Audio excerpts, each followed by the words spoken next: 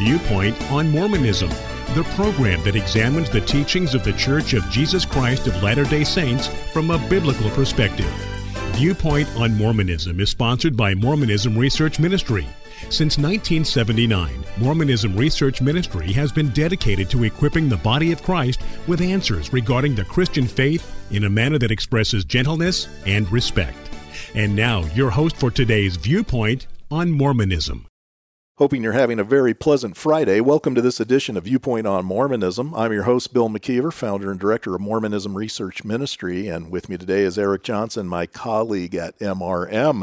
We also have with us this week Sandra Tanner. She's with the Utah Lighthouse Ministry. Their website is utlm.org, and we've been talking about Joseph Smith as a translator.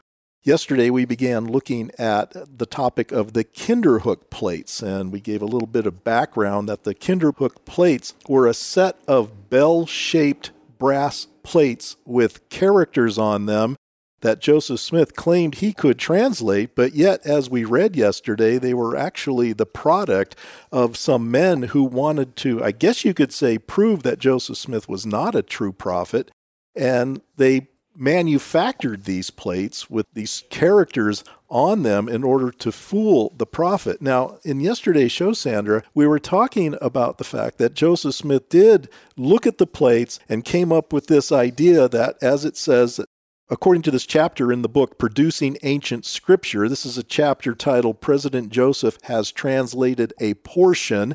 It was written by Don Bradley and Mark Ashurst McGee.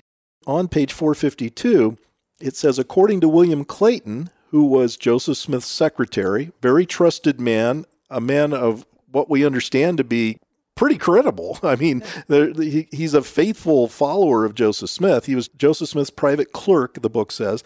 Smith had, quote, translated a portion, end quote, of the plates and said that they contained, quote, the history of the person with whom they were found, a descendant of Ham through the loins of Pharaoh, king of Egypt.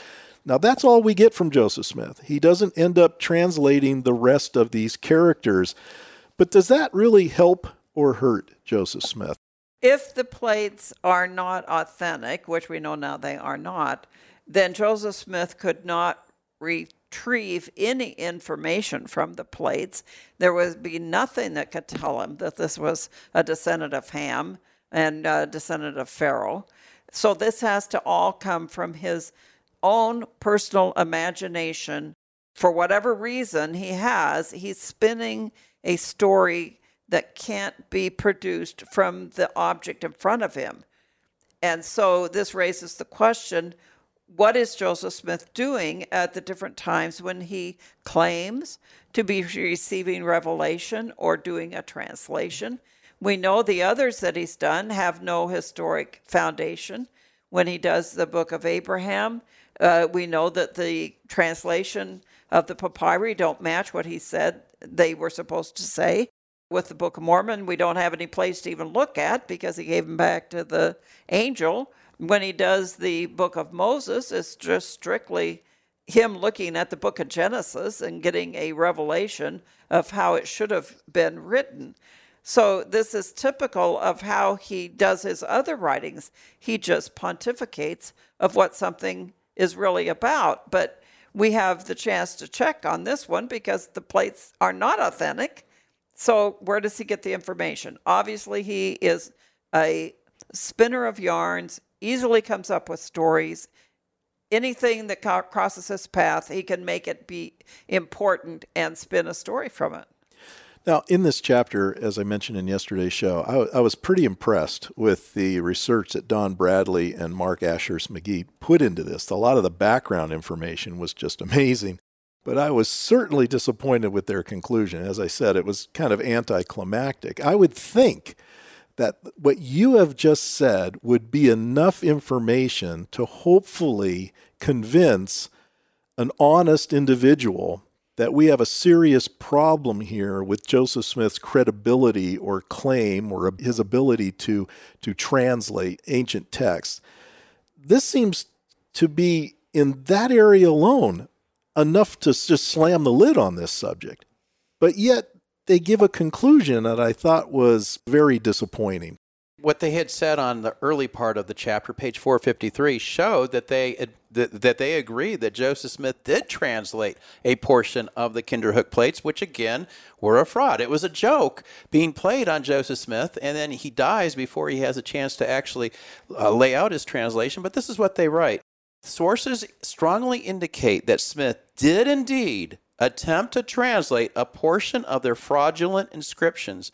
At the same time, these sources indicate that Smith attempted to translate the plates by ordinary methods of traditional translation, not by revelation. Now, that makes this different than what we've been talking about this past week. I mean, he translates the Book of Mormon, the Book of Abraham, the Book of Moses. All of those come through revelation, even the Joseph Smith translation of the Bible. But this one, supposedly, he's going to take the characters that these men have inscribed on these brass plates, and he's going to say exactly what was said that would help prove the Book of Mormon. I think, as you've both been saying, if I'm a Latter-day Saint, these Kinderhook plates are the final nail in the coffin. Would you agree with that, Sandra? Because the reason why I ask that is because I admit we're outsiders. We don't have any loyalty to Joseph Smith. But if you are a faithful member in the church, should this be the convincing evidence when you add up everything else? You add up the Book of Mormon, you add up the Joseph Smith translation, the Book of Abraham, the Book of Moses, and now we get to the Kinderhook plates. This guy doesn't have the ability to translate, yet many Latter-day Saints have been led to believe he does. Would this be enough to finally say, okay, I've had it with this guy? Well, I would think so. I would have thought that one would have arrived at that conclusion studying all of his works of translation even before this.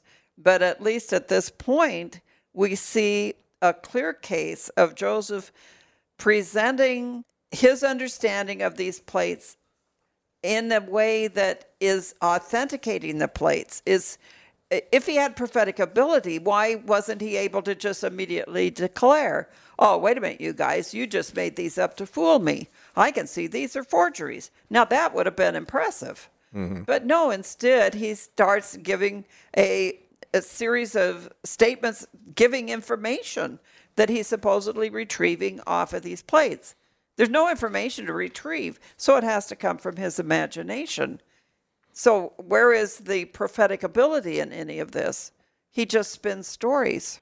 So let's take all this into account. I just went through a number of things that we have covered just in the past few days. Smith is giving the impression that he can do things that he cannot do. Right there, wouldn't it seem to be enough that the man is lying to us? He's lying to his people. He's lying to those who are close to him, those who trust in him, William Clayton being one of them. He's there with a group of men. I think this was on May 7th, 1843. He's speaking to not only members of his own church, but also some gentlemen, as they are described, who do not belong to the church. And he's making this comment. He makes that comment.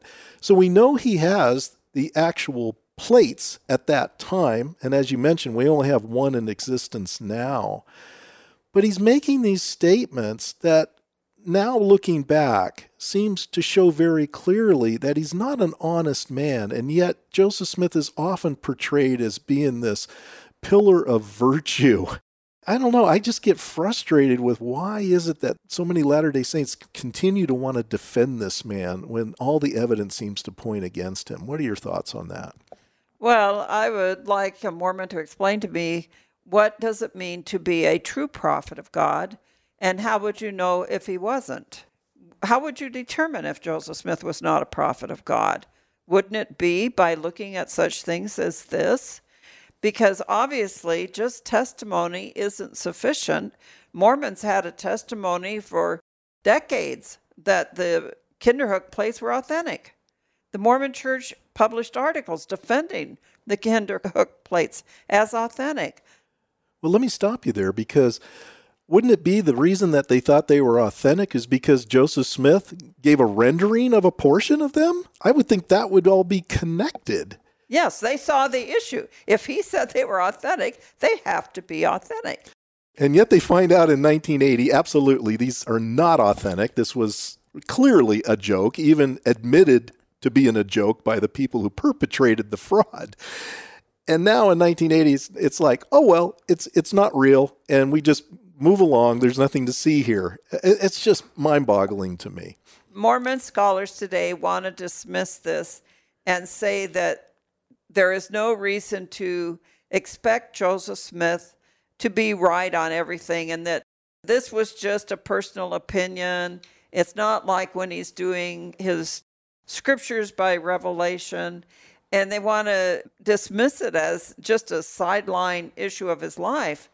But if we can't trust him when he's daily talking about doing translation, then how do we build the case for a man that's reliable? They want me to trust my salvation to this man and to his word. But where we can check him, he fails. So why would I continue to trust him? Bill, do you see the irony of the entire situation? A fraudulent translator is fooled by a fraud himself. I think that's just desserts. It does seem very ironic. There's no doubt about that. Joseph Smith got caught. He just flat out got caught. And the way that a lot of members of the church make excuses for him, it just, like I said, it just boggles my mind that all this evidence seems to be set aside because they have a feeling and they want to trust in this guy. And I can understand their whole life is built around this belief system. But when you have your own scholars admitting that he did in fact translate a portion of them, the them becomes a question because the them is a fraud. He translated a portion of a fraud. And as you stated, how do you do that? You can't translate a bunch of gibberish. It means nothing whatsoever. Any final thoughts regarding Joseph Smith as a translator? Well, the church today is trying very hard to move people away from using the word translation or translator literally because they realize they are on the horns of a dilemma. Nothing he touched, nothing he claimed to translate can be seen as a true rendering in any normal sense of the word of translation. So the only way they can save Joseph Smith's reputation is to switch to seeing it as inspiration. And then you can believe anything once you move it to that realm because it's non-verifiable. There's not any way to test it. If you want to learn more about the Kinderhook plates, Utah Lighthouse Ministry has put together a tract called Joseph Smith and the Kinderhook Plates. And there's also a wonderful section in Mormonism Shout of Reality. I would recommend you look at that because there are several pages talking more about this issue. It's a fascinating issue and not one that I knew much about before I did a little bit of study these past couple of weeks. We've been talking with Sandra Tanner. She's a founder of Utah Lighthouse Ministry. As I mentioned earlier, check out their website, utlm.org. And Sandra, I want to thank you again for coming on because you always have a lot of good things to add to this discussion. All right, thanks.